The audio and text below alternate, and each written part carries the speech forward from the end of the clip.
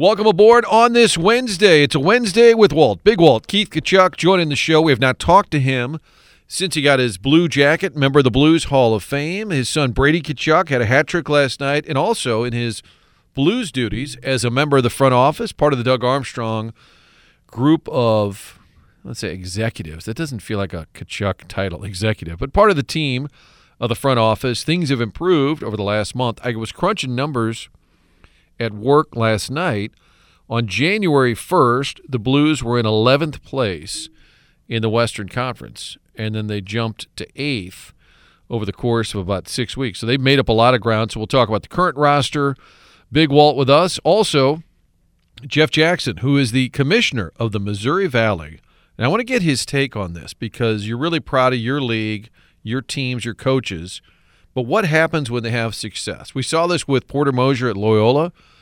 Every big program is trying to steal him once they had success. He stayed for a while, stayed true to Loyola, but now that Indiana State's doing well, Drake's been on a run for a couple of years. How does the commissioner feel when everybody's talking about his coaches as being the next person at such and such school? So he's on the program. Also, Darren James from Mid-America Airport. They're making some updates over there, adding some new flights if you're looking to get away and go to warm places. We'll find out the update from Mid-America St. Louis Airport. Brendan Weesey and I later, and I think I'll save the Kevin Demoff discussion for the end of the show. This morning with McGraw, I wouldn't say I was on a rant, but it just kind of, I guess it became a rant.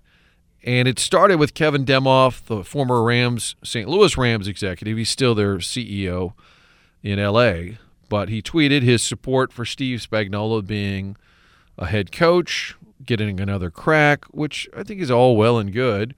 But then he said, he basically said it was just like a lousy organization. It was just a lousy time to be a head coach. And I just want him to be a little more specific, because if he wants to go through history, I would love to do that. Not only the Spagnuolo era, but also the Kevin era in St. Louis. So I'm going to save that. Brendan Weesey and I will tee that up a little bit later in the show before I get myself all wound up. That Royals Stadium announcement on Tuesday, we had Joel Goldberg on to talk about it. Had a chance to see some of the renderings. It looks really cool. And hopefully we'll have some updates later today. I know there's been some issues at the parade for the Chiefs. Full disclosure, as we're recording this, we don't have all the details. Hoping and praying that everybody's okay. It sounded like some shots were fired at the end of the Chiefs parade, so I don't want to gloss over that, but at this moment I don't know a lot of the details. I was looking at those renderings for the stadium, which would be right in downtown Kansas City, and it looks really cool. I know they still have to push it forward, but interesting that one of the people supporting it, or at least via Twitter saying, yes, I like it, was Patrick Mahomes. And if you're trying to get anything done in Kansas City, I would say having Mahomes on your side is a good thing. So we'll get to the show, and a reminder, we're now only 6 days away from the return of soccer at City Park. City SC will be back next Tuesday, hosting Houston CONCACAF Series. That means the pitch will be rocking and rolling. When I say the pitch, I mean the cool bar right across the street from City Park. It's the pitch where you can watch the Bundesliga, the Champions League. Great hangout right there on Market Street, literally across the street from City Park. Such a great idea from Bob and Steve O'Loughlin. They're always coming up with great ideas. They've redone Union Station, bringing in the aquarium, the Ferris wheel, and now, for about a year, it's the beautiful athletic club and tavern, awesome food, great layout. If you're going to watch soccer, you want to get comfortable. You don't want to be sitting on a bar stool the whole time. They've got the sofas, oversized chairs, so if you're watching your favorite team play, this is the soccer hangout in St. Louis. And when City is playing, if you don't have tickets, who cares? Just hang out at the pitch. You'll be part of the festivities before the game, and they'll have it on during the game. People will be just all over the place. You'll hear the supporters marching up and down the street. It's just fun to be part of the festivities. Stop by and see them or check them out online, thepitch-stl.com. And on the line now, it's Big Walt, Keith Tkachuk. Wednesdays with Walt, when we do call him or track him down. By the way, we're at the Hall of Fame night. Walt's getting his blue jacket, a Blues Hall of Famer. I'm talking to his best buddies, Jimmy O'Brien, O.B. Clarks, Doug Krogan. And I think one of them, I can't remember if it was O.B. or Krogan, said, hey, when you call Walt, is he always like golfing or at the dry cleaner or the drive-thru? I'm like, I know. We're trying to nail him down, and today we did. We gave him a little extra time today to prepare. Big Walt, how are you? Hey, sorry, 2020. I missed the first phone call. I apologize. It's okay. Just trying to do some work here, pal. Just Oh, trying to do some work. why Lost don't track of time. make me feel worse and say it was something from my wife Chantel or Doug Armstrong called and I had to file a report. Then I'm like, okay, my little puppet show doesn't really matter now, does it? I was watching for some video, buddy, for the Blues. I'm always working, kid. You're always working for you. That sounds like a local TV slogan. Keith Tkachuk, always working for you. How about Brady last night? Hat trick for Brady Tkachuk. Yeah, that was good for him. Happy for him. It was great for his team. They needed that win. They're actually, I think they're 6-1-1 or something, or 6-1-2 in their last 9 games or something. I think 6-1-2, I believe.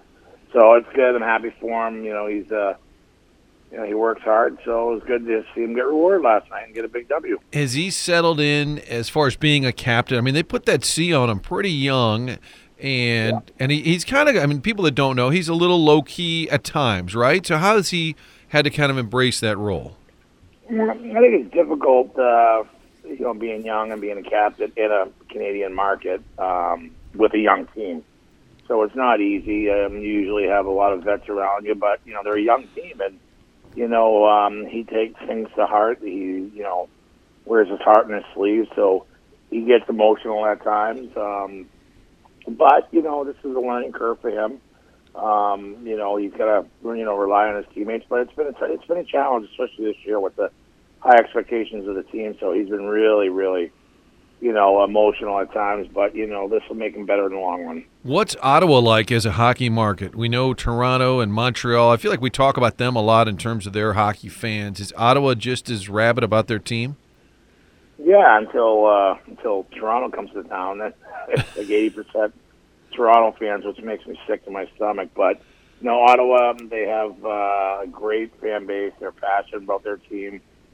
Things are heading in the right direction with the ownership and different things, and the building has been really good. They're getting a lot more fans than they did in the past. A little disappointing this year, but, like I said, it's been better lately. Still playing in a tough division, but they have great fans, and I know Brady's really happy up there. It was Toronto and Ottawa, that recent game that led to the suspension for Riley of the Maple Leafs. So it was the end, for people who didn't see, it was the end of the game, and it's an empty net goal, and the complaint from Toronto was that the Senators scored, and what are the rules? Like an empty net, you're not supposed to shoot a slap shot, you're supposed to just tap it in. Is that an unwritten rule? Well, I don't know. I mean, things have changed. He's a kid who did it. He's a good kid. He plays hard. He's a great teammate.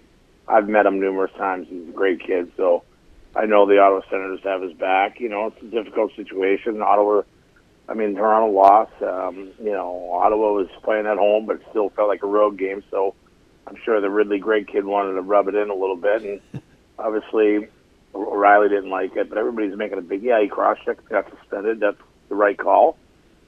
But I love some of these people saying, "Oh, I love the emotion of the Toronto." None of the other guys did anything on the Toronto Maple Leafs. That's why I laughed. I mean, you cross-checked him. I probably would have done something similar, but it is what it is. It's a big rivalry, and you move on. Have you ever been mad? I feel like at that point the game's over. Like, who cares about an empty net goal? Is that typically been a topic? Well, I mean, I don't know. Yeah, they're probably mad. I think they, Ottawa's done, Ottawa's still out of playoff spot, and Toronto's fighting for their lives right now, and probably things didn't go the way Toronto wanted, and, I get both sides of it. I really do. I mean, they lost, and they're pissed off, and Riley did what he had to do, and, it is what it is. I get it. By the way, Brady did get mocked by Big Walt at the Missouri Athletic Club the night of the Blues alumni induction for his lack of acting skills on the phone call to Big Walt. How about that night itself? Mom was there, Dad was there, the family. Well, the boys weren't there, but what did that mean to you to be part of that night as a newest member of the Blues Hall of Fame? It was great. I mean, everything the Blues do, especially with Mike Caruso's behind it, it's first class. I mean, I was so surprised when I got the call, especially when the boys told me. And obviously, having Chantel there, my parents, my brother showed up with my buddies from Boston, and then my St. Louis buddies, and it was great. The former players. It was just, had to do it with Mike and obviously Pav, one of my dearest friends. and having Al up there, Prongs, and it was one of those things that exceeded my expectations, and then to be able to come to the rink the next day and drop the puck and be a part of that whole, and I miss playing obviously, but being part of this, St. Louis tradition it means a lot to me. I love the Blues, I love the franchise, I love the fans, I love everything about it. But it was a great event. It really was. It's a pretty good collection of Hall of Famers. I think Red Berenson said it that night. I forgot. Sorry, I forgot about Holly too. He was the main attraction. It was awesome. But yeah, go ahead. Sorry. Well, no, in the lobby, so we're doing interviews, we're running around, and Holly gets called over to, I don't know who I told this story to, but he gets called over to interview with a kid. It's another, probably a Mike Caruso, Spielberg production. And Holly turns to me and goes, "Here, hold this." And he hands me like a Manhattan. And I'm like, "You really want me to hold this for you? You sure about that? You're handing it to the wrong guy." But you're right. Holly was there, Prongs, McInnes, and Red Berenson said if everybody was in their prime, this Blues alumni group, he said, this could beat just about any alumni group in the league. Yeah, it was a lot of fun. It was the amount of people that came in.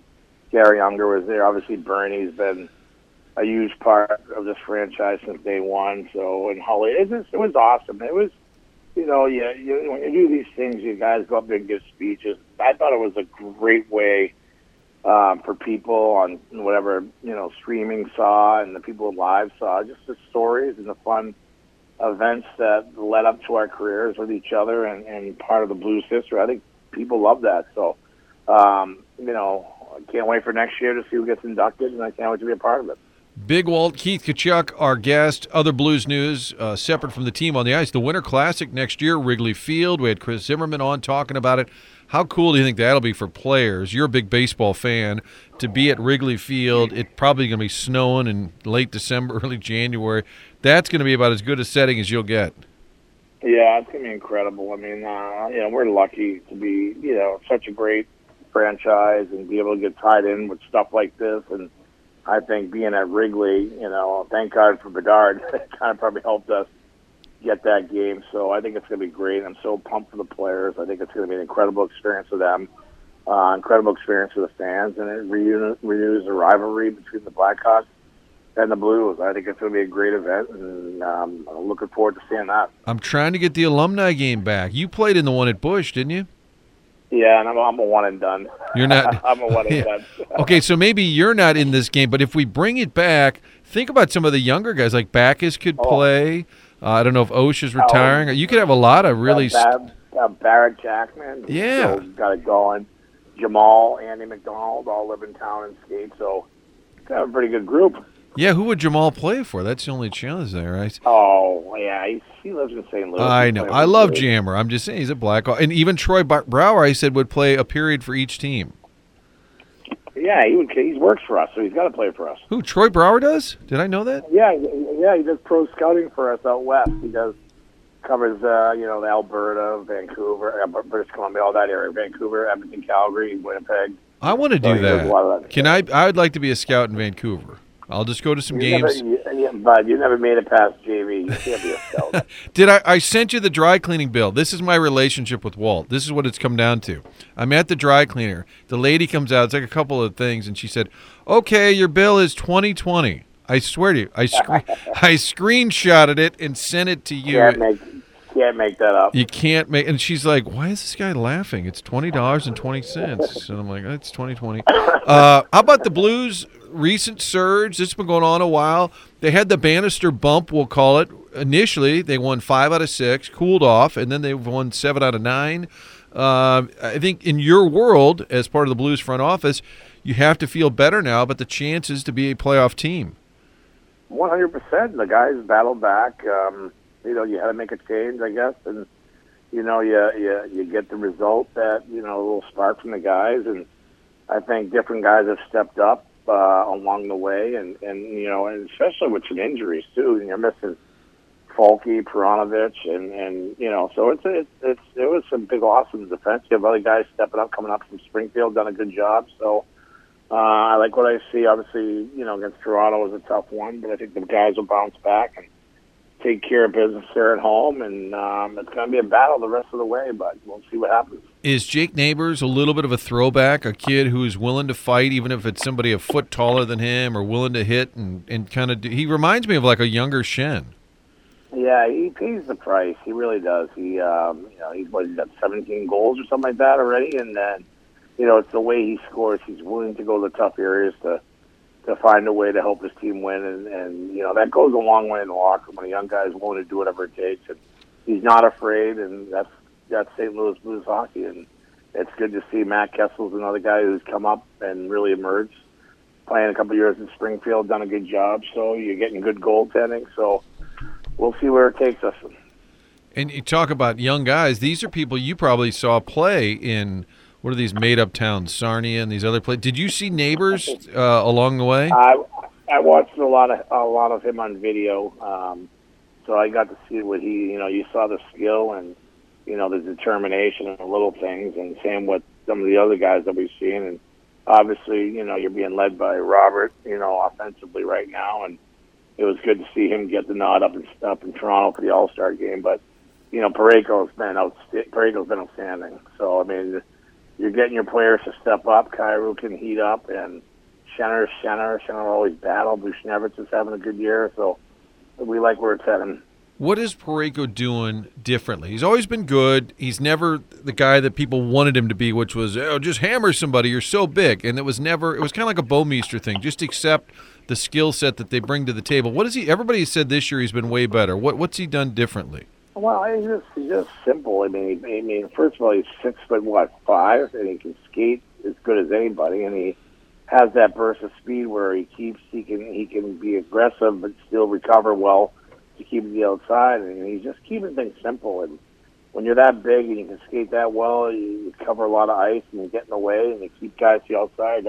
That's huge for us. So he's done great, and he's got that calm kind of demeanor about him. Very, very quiet kid, but will do whatever it takes. So it's good to see him, really leading by example back there on the defense corps. And whether they get in as the 7th best team in the West or the 8th or whatever, what in your world where you and Doug sit, I mean, what does it mean to be in as opposed to just not making the playoffs 2 years in a row is pretty rare for the Blues?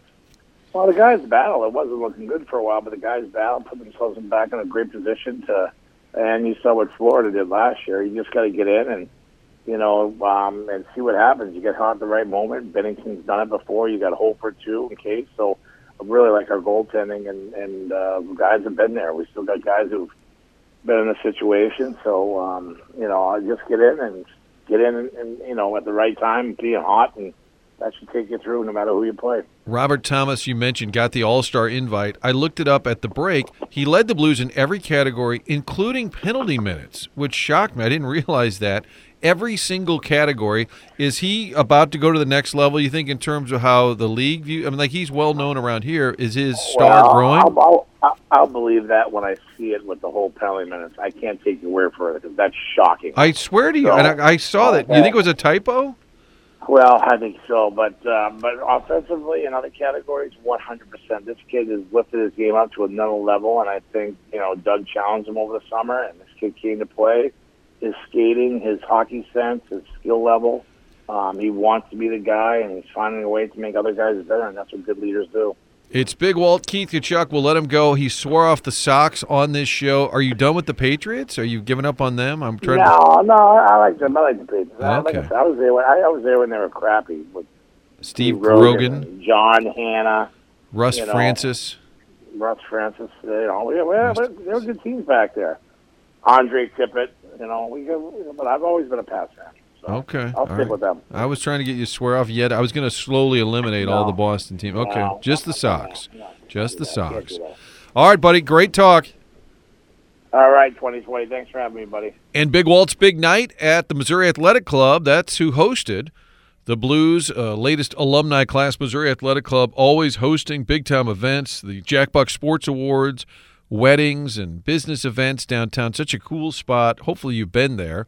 The historic location on Washington Avenue, been there since 1903. The Missouri Athletic Club also has the West Clubhouse. So if you're into fitness, you want to work out early in the morning, late in the afternoon, want to shoot some buckets, lift weights, whatever, you can do it at 2 different locations. Or if you're into the social scene, hosting folks, putting on a business event, you can do that at the West Clubhouse or downtown. Food's always great. Service is even better. So it's social, it's fitness, family, kids. During the summer, they have camps. You can always take a lesson, play some tennis, some pickleball. It really does have a little bit of everything for everyone. Such a cool spot. 120-plus years now. Celebrated the big 120 last year. Now rolling into another decade. It's the Missouri Athletic Club. 2 clubhouses, 1 membership, mac-stl.org. And on the line with us right now, Darren James, Executive Director, Mid-America Airport, St. Louis, our friends in Mascoutah, Illinois. And boy, this time of year, Darren, people are getting that itch to go to warmer places, even though we've had a little bit of a break in the weather. You know, I'm predicting, I told our weather guy, I'm still predicting a big snow. And he said, based on what? And I said, because it hasn't happened yet. It's just going to happen. How are things at the airport? And I bet you're starting to see a little more activity with people grabbing beach towels and swimsuits.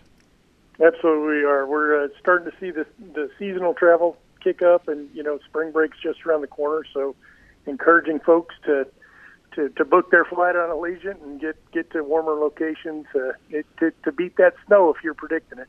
Yeah. It's not an official measurement or prediction. I don't have any machinery at my disposal. It's kind of like the Farmer's Almanac. I think they used to do it by gut. Let's remind folks, what are the current Florida destinations specifically for Allegiant right now?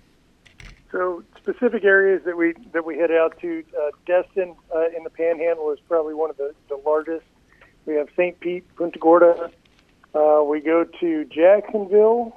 We go to Sanford, Orlando, and I think and Fort Lauderdale would be the other one. I can't remember if I mentioned that. Oh yeah, well, plenty of Florida spots, and I've told people, if you've ever done the drive to Destin with your kids, you know what that 12-hour death march is. I think what is like an hour 15 from the plane doors closed to plane doors open, hour 15, and you're there. I'm sure you've done some family trips over the years, and you're thinking, man, I think we could have been there a lot sooner. Absolutely. That's why I was just down in the Orlando area this past week and took Allegiant back and forth, and it was smooth sailing. All right, what's on deck? Is Vegas happening right now? Phoenix? I know coming up here we're going to have some new additions. We are. We start up Las Vegas in the month of February, so that's starting back up. The great news that we had was just the release of a new route. So we're going to be flying to Knoxville, Tennessee, beginning in June. So that gives people the opportunity to get out to the Great Smoky Mountain National Park and the Pigeon Forge area. So we're excited about that starting up. They might even get some Mizzou fans down the road going to a game at Tennessee. How about for you? Now, you've been there for a little while settling in, and how are you enjoying I know you were there, part of the staff before, but how about for you with the new position? No, it's been fantastic. Obviously, it's a different focus, moving from kind of focusing on the operations, but more towards development of the operations and new air service. So it's been a fantastic transition. I'm very fortunate to have the personnel we do at the airport that keep the operation running smoothly. And I don't know how you quantify this, but if you've been in the airport business for a while, you're used to seeing plenty of people who are grouchy or crabby because maybe they're on a business trip or they're on a layover. I would think the bulk of your people, they're happy. They're going on vacation. They're going somewhere warm. Is there a way to sort of get that feel in the building? Well, absolutely. To your point, since we focus on the leisure travel, most folks that come through here are excited because they're moving on to a destination they're excited about and look forward to spending time away from home, potentially with family. But whether it's in the Southeast or moving out to Las Vegas for a little bit of rest and relaxation out there, how could you be upset? Darren James, Executive Director at Mid-America Airport, St. Louis. You can get more information, flymidamerica.com. Final thought here about Boeing. I know over the years they've done a number of different things. How much activity do you see on a daily basis that doesn't involve Allegiant or people going to warmer places? Well, most of for Boeing right now, they're still working through their production facility and getting that up and running. So they're going to be a little bit down the road with the MQ-25 Stingray. But as you know, since we're a joint use airport, the other activity we typically see is part of the Department of Defense, the Air Force, our partners across the runway. operating in and out of here, defending the country and taking care of us each and every day. Well, Darren, thanks for hopping on. Happy travels to all your great customers over there, and we'll talk soon. Thanks, Martin. Appreciate it.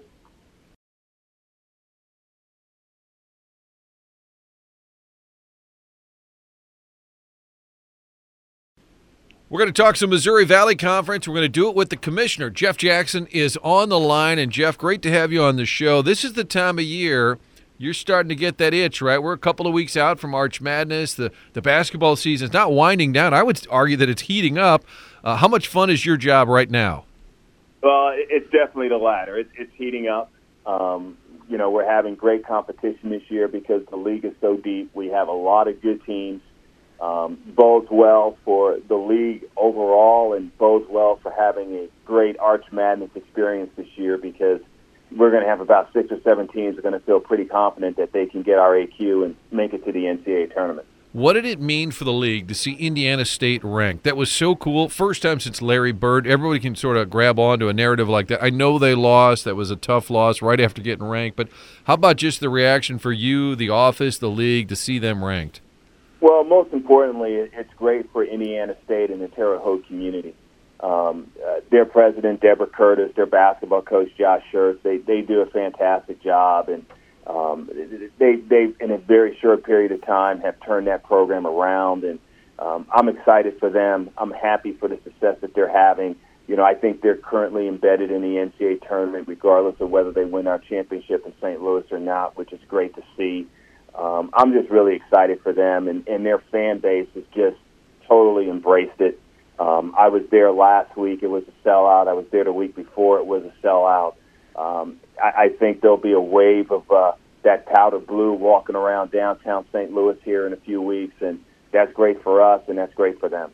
Yeah, and you look at the history of the program, like I said, you were going way back. It's just kind of fun. I'm old enough to remember those games back in the day. Just kind of fun to see the rebirth. You mentioned them getting in. I think their net going into last night was 20. They played Alabama. They played Michigan State. How important is that for you guys to get those types of games? Well, most of our teams are able to get those type of games. The problem with those games, Martin, is normally they're games that are on the road. Mm-hmm. I think the challenge for our teams is when you have a chance to play those games and trying to get them in what we would call neutral sites, getting them where there's a fair opportunity to win. Not that you can't win at Michigan State or you can't win at Alabama or you can't win at some of the places that we talk about in that genre, but certainly when you can play them in what we call MTE, multi-team events, and you've got them in a neutral site, those are going to be better opportunities. Or, for example, this year, we had Oklahoma State come in and play Southern Illinois, and Southern Illinois was able to beat them at home. Those are the games that we really hope to get where you feel like you've got a fair opportunity walking in as opposed to, if you're going up to play Michigan State, you obviously are playing Michigan State and then the 18,000 other people who are there in the green. What would it mean for you guys if Indiana State, let's just say they don't happen to win the conference tournament, but they've still had a great run, they've got a great net, and it does work out that they're in the tournament. What would it mean for the league to get to? Well, I think it just means we're a good league, but I think we've already established that. I think it's not always just about whether you get two. I think the thing that's really separated the Missouri Valley is that when we've gone to the NCAA tournament, we performed. We've played in a fashion in where we've beaten teams from other conferences, and I think that's what's been the important part of the success story for the Missouri Valley. Not just who and how many you get in, but the type of success you have when you are in the tournament. How excited are you when you hear the pundits and the conversation around the country about some of your coaches, whether it's DeVries at Drake or whether Josh Schertz, you mentioned, at Indiana State? It's exciting to hear them talking about your guys, but at the same time, you're probably thinking, no, wait a minute, don't come and take our coaches. Like, it's the greatest. I don't think that. Okay. I think our institutions are fantastic about their commitment to basketball, which means they're going to attract great coaches. And you mentioned 2 or 3 of the coaches who definitely qualify in that category. And if that means that they stay because our institutions are where they want to be, or if they move on because they have other opportunities, what I have a great deal of confidence in is that our institutions will go out and get somebody just as good. So for us, it's about doing the very best you can, knowing that we have the resources, we have the fan bases, we have the passion, that whatever the results are from that success, it's going to be a benefit to the conference one way or the other. Well, it's a great point, and it's a confident way to approach it. And I think Loyola is a good example. I know they're in the A-10 now, but when they made their run, and Porter Mosier, I think, kept saying, you know what, I like it here. This is a good fit for me. He eventually left, but he didn't hurry. And I think that's also a good model for some of these coaches. You don't necessarily have to jump right away. Just make sure it's the right time. Yeah, and, those are personal decisions. They all have to figure out, what's best for them, what's best for their family, where the opportunity lies. And as we all know, the decision about taking a job can be convoluted. Jeff Jackson is the Missouri Valley Conference Commissioner. Year 3 for him. Arch Madness, a couple of weeks out at Enterprise Center. Recently announced the extension there. It seems to make a lot of sense. I would call it a no-brainer, but I'm not sitting at your desk. How do you come? I think you're calling it well. Okay. It was Chris Zimmerman, Todd Mitchell, they were fantastic. It wasn't a negotiation. It was two groups that realized that the quid pro quo was fantastic. What we were getting out of being in the Enterprise Center and being associated with those entities that support the Enterprise Center, being associated with the city of St. Louis, and the graciousness that the Blues and the Enterprise Center have showed us, it was a no-brainer, and we're extremely excited about continuing that relationship. Yeah, people probably don't even realize the Blues go to the NHL and say, all right, here's a block where we cannot be at home. Just know every year, this little window, we've got to be on the road, and they've done that for years. What do you hear from your member schools about coming here? Is there any critique? They love it. It's for us, it's perfect because geographically, it sits right in the middle of our conference. Nobody is really much more than 5 hours away. Everybody can get here by car. It's a great city. Whether you're talking about being able to play in a facility like the Enterprise Center or the restaurants or, just taking advantage of the different amenities that make up the St. Louis community, all those things create an extremely positive experience for our student athletes. What did you know about the Valley? You obviously were in the game of basketball yourself at a high level. What did you know about it? What have you learned since you've been on the job? Well, it's funny. I was talking with Darren DeVries before the Bradley game on Saturday, and I told him, from afar, I knew the Valley was good.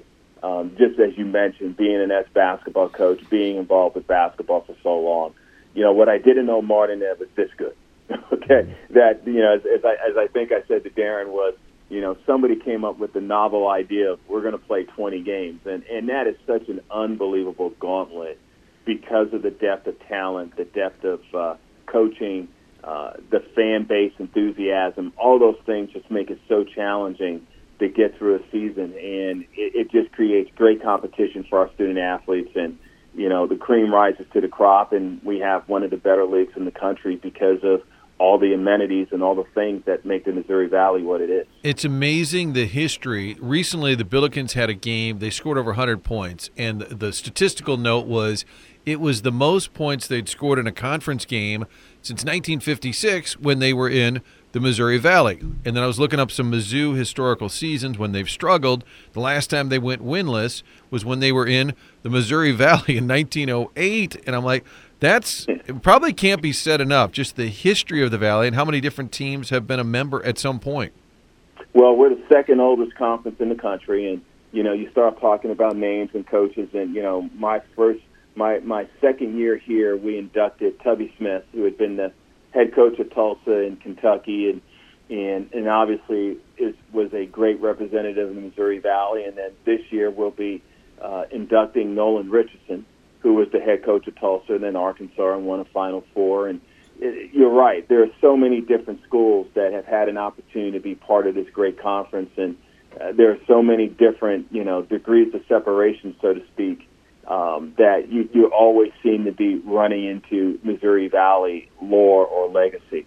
All right, so we go almost 10 minutes with a commissioner of a college conference, and I hadn't mentioned NIL yet, but we have to ask, how are you guys navigating this? I know it's sort of, I'm going to say it's messy for some places, name, image, and likeness. What do you hear from your coaches in all the different sports in terms of how to go about it? Because it seems a little like it's all new territory. Well, we think NIL is great. We think it's a great opportunity for our student athletes to take advantage of their name, image, and likeness, and probably something that was long overdue.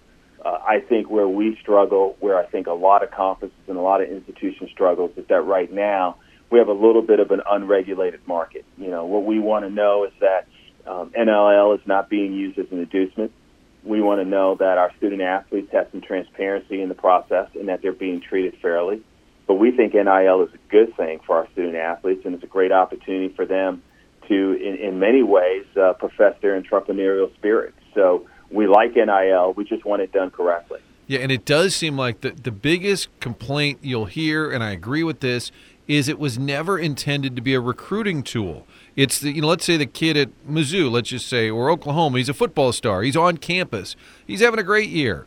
Hey, if you want to make some money and go sign some posters or be in a commercial for the car dealer, that made sense. Yet it's sort of gone totally sideways, and you'll hear coaches now saying they're on a Zoom call and the kid says, okay, how much? I'm like, excuse me? Like, before they even get them on campus. How do you think that can be regulated or controlled? Well, I think we're running parallel tracks, obviously, under the leadership of the new president of the NCAA, Charlie Baker. We're doing things to try and come up with regulations that people can all agree to and then, most importantly, adhere to. But I also think, like a lot of conferences, the Missouri Valley has been involved in this. We've all been to Capitol Hill. We're trying to get some help legislatively so that we have some things codified in a way that institutions understand what the rules of the road are, regardless of what state or what conference they're in. So I think we're all working hard to solve what is not going to be an easy problem to solve. It's going to take some time. It's going to take some brain power. But we've got a lot of smart people looking into this, so hopefully sometime here in the near future we can come up with something that everybody can live with. So can Jeff Jackson, former head coach basketball at Furman, New Hampshire, can you watch a basketball game without saying to yourself, oh, no, they got to go man here. Oh, they need to switch it up. Absolutely, because I'm watching the officials. Okay. Oh, so you're not worried. So you're not worried about strategy. Yeah, I'm really worried. Well, let's put it this way: in conference play, I'm never worried about who wins and loses. Right. The only time I root is in non-conference play and postseason play. So to me, it's really more about, hey, what's going on for our student athletes? What's taking place? What's the event, so to speak, looks like? And certainly you're going to notice certain things when they take place. You're going to notice great players. You're going to notice great plays. You're going to notice great coaching. But you don't have that same tether to it as you did when you're coaching. We always hear high schools have a hard time getting officials, referees. How about at the collegiate level? Is that an issue at all? Well, we're fortunate. We're in a consortium that's oversawn by the Big 12, and so we have a tendency to get pretty good officiating. But look, it's a challenge. There's just not as many people in the pipeline. It's even more of a challenge in women's basketball. So we're always trying to effort to figure out ways to get more young people involved in it. And it's not an easy profession because, let's face it, fans can get a little bit agitated. They can be a little overzealous at times, and that doesn't always make for a welcoming experience. In your 3 years now on the job, has Jack Watkins taken a day off? This is the most important question I have for you here. I think the better question is, has Jack Watkins taken an hour off? Right. I mean, I think a day is maybe too long of an extended period of time. And as you know, Martin, we're very fortunate to have Jack and Mike Kern and other members of our staff. They all do a fantastic job and make my life a whole lot easier. Yeah, and they've done a great job for years, not only running Arch Madness, running NCAA tournament events in our town, and I think sometimes even over in Kansas City. Jeff Jackson is the commissioner of the Missouri Valley Arch Madness. You'll hear it right here on KTRS. Opening day will be on a Thursday. I'm going to do my quick math. I think it's March 7th. If I'm looking at the calendar, March 7th it is. Jeff, thanks so much for the time. No, my pleasure, Martin. Anytime, and look forward to seeing you over at the Enterprise Center here in a few weeks. Hey, great to have the commish on the show. Really looking forward to the Missouri Valley coming back to town. Brendan Weesey does a great job with the games, and I'll get to call a couple of those. I think I always get the Northern Iowa game. I think that's always the first game. Coach Z and myself looking forward to that. And right now, if you're looking forward to the summer or even next winter, a big-time trip, you're starting to plan ahead. Could be a wedding, a honeymoon, a cruise, whatever it is. Altair Travel has the expertise for you. They've been doing this now for 40-plus years. And when you call, I've mentioned this, if you're going on a safari to Africa, you want to see the Great Wall in China, wherever it is, your big trip that you have in mind, they'll have somebody on the staff who's been there, who has the expertise to make that trip absolutely perfect. Business travel, sure. Domestic, international, all of the above, one spot. Altair Travel and Cruises. AltairTravel.com is the website, but you can call, set up an appointment. Tell them you've heard about the living room, that great meeting space that they've created, that you'd like to come by and go over this big trip that you have in mind. You want to do it in person. They're in Brentwood, right across from O.B. Clark's, been there for years. You call 968-9600 to set that up. 314-968-9600 or online, altairtravel.com. Martin Kilcoyne back with you. The Kilcoyne Conversation on this Wednesday night. Hopefully enjoyed our visit with the Valley Commissioner, Jeff Jackson, doing a great job replacing Doug Elgin, who had been there for decades. And Big Walt, I got to give him credit. He wasn't on a golf cart. He wasn't in the drive-thru. There was no noise in it. But we had a great visit with Keith Tkachuk and also our friends at Mid-America Airport. And I said this at the outset, we're recording this particular part of the show. So the developments at the Chiefs parade, it sounded like some bad news, some shooting that took place. And again, I just want to, full disclosure, don't have all the details in front of me as I'm sitting in front of this microphone right now, but KTRS will be all over it all afternoon, all evening. Brendan Weesey joins me right now, sports director at KTRS, and it's just, needless to say, so unfortunate. It's not good news. Not great, a terrible way to finish what's been a tremendous run for our friends to the western part of the state, no matter how you feel about the Chiefs and their entire run to the Super Bowl. Just absolutely terrible. We know there are multiple victims. We know what happened at the Union Station, where they've had, I think, a lot of their trophy, what their parades for the Royals, parades for the Chiefs. It's ended at this particular location, and that's where things sort of devolved as everything was winding down, and what was obviously a crazy Super Bowl parade. Probably accurate to say hundreds of thousands of people, right? Yeah, the Chiefs brand has just gotten bigger, stronger. The fan base is more excited than ever. So just horrible to hear of anything negative. We don't know the full scope of it, but hopefully it's not as bad, I guess, as it could potentially be. I did want to tell you the number on Sunday, since we mentioned crowds. I always give you the ratings. On Sunday night, Channel 4 had the game, Chiefs in the Super Bowl. 560,000 people watched. More at certain times, a little less. That was the average. 560,000 people. The share, which is the number of TVs in this entire area, and again, I don't know how exactly they monitor it, but the percentage of TVs that were turned on and were watching the Super Bowl, 88%. And again, I don't know the people who weren't. We may have to one year go around, hey, were you watching the game? Do you know anybody who wasn't watching the game? So massive rating, not just for CBS locally, but for the Chiefs brand. And I think we also heard, for the Super Bowl itself, over 123 million. It's hard to believe, as splintered as TV is now, that's just one. And Roger Goodell, who we knock a lot, has said, we will remain committed to broadcast TV, meaning you're going to see some streaming, like you got to buy Amazon for Thursday. There's going to be elements like that, the Peacock playoff game.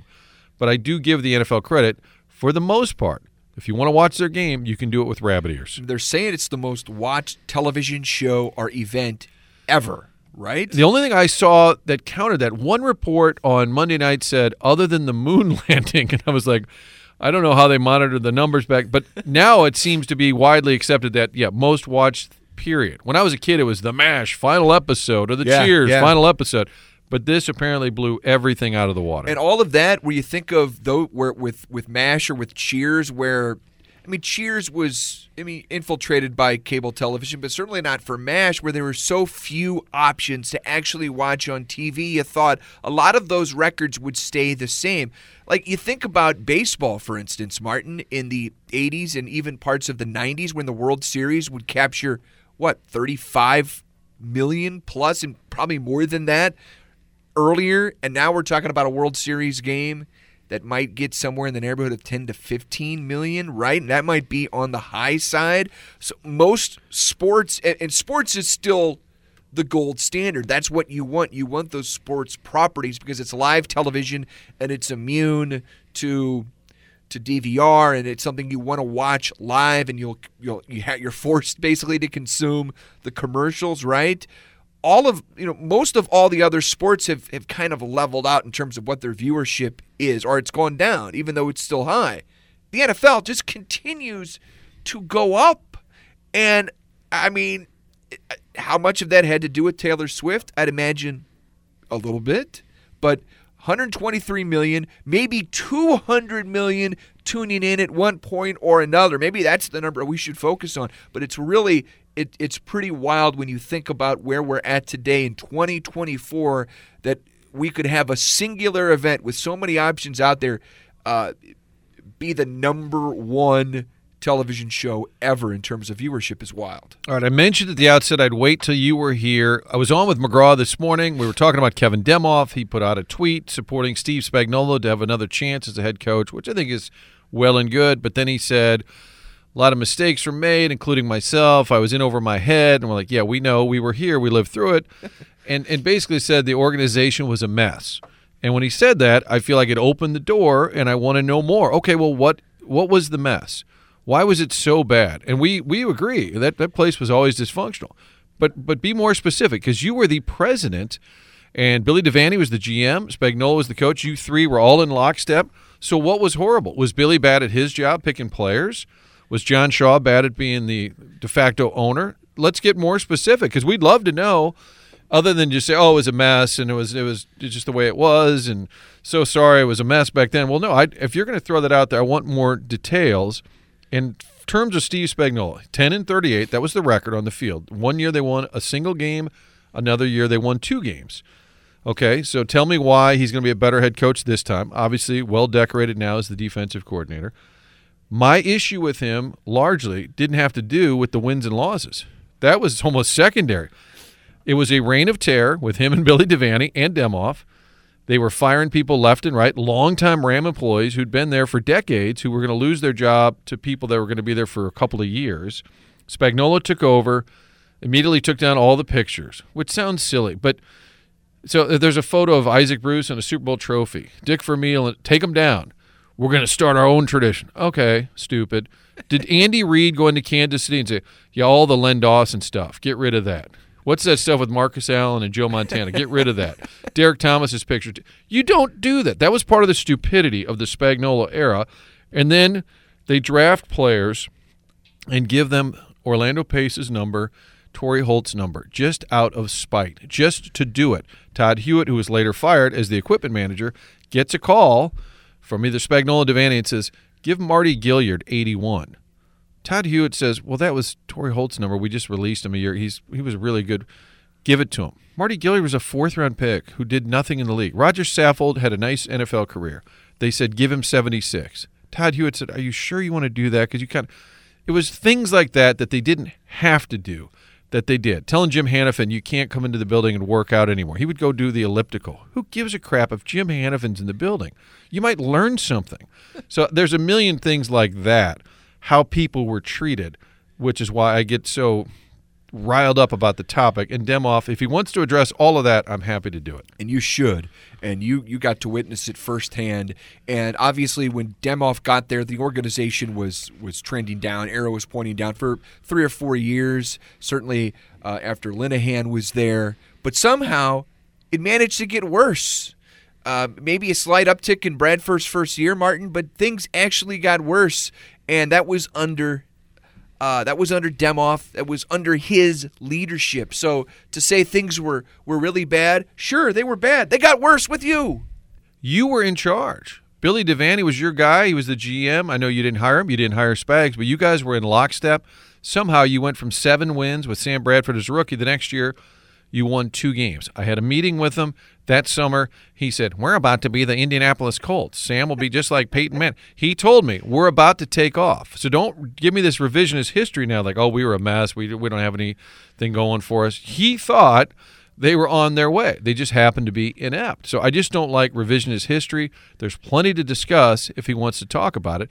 But if you say the organization was a mess, get more specific, because we agree it was a mess, and you were a big reason why. All right, Love Brendan it. Love Weesey coming up with Ben Fred. Also, top of the hour, hopefully an update from ABC News. I Gary would Pinkel think. with us tonight as well, joining the College Football Playoff Committee. We're going to hear from Coach in the 8 o'clock hour. Okay, looking forward to that and an update from Kansas City again. Praying for all of our friends on the other side of the state. We'll talk to you again tomorrow at 6.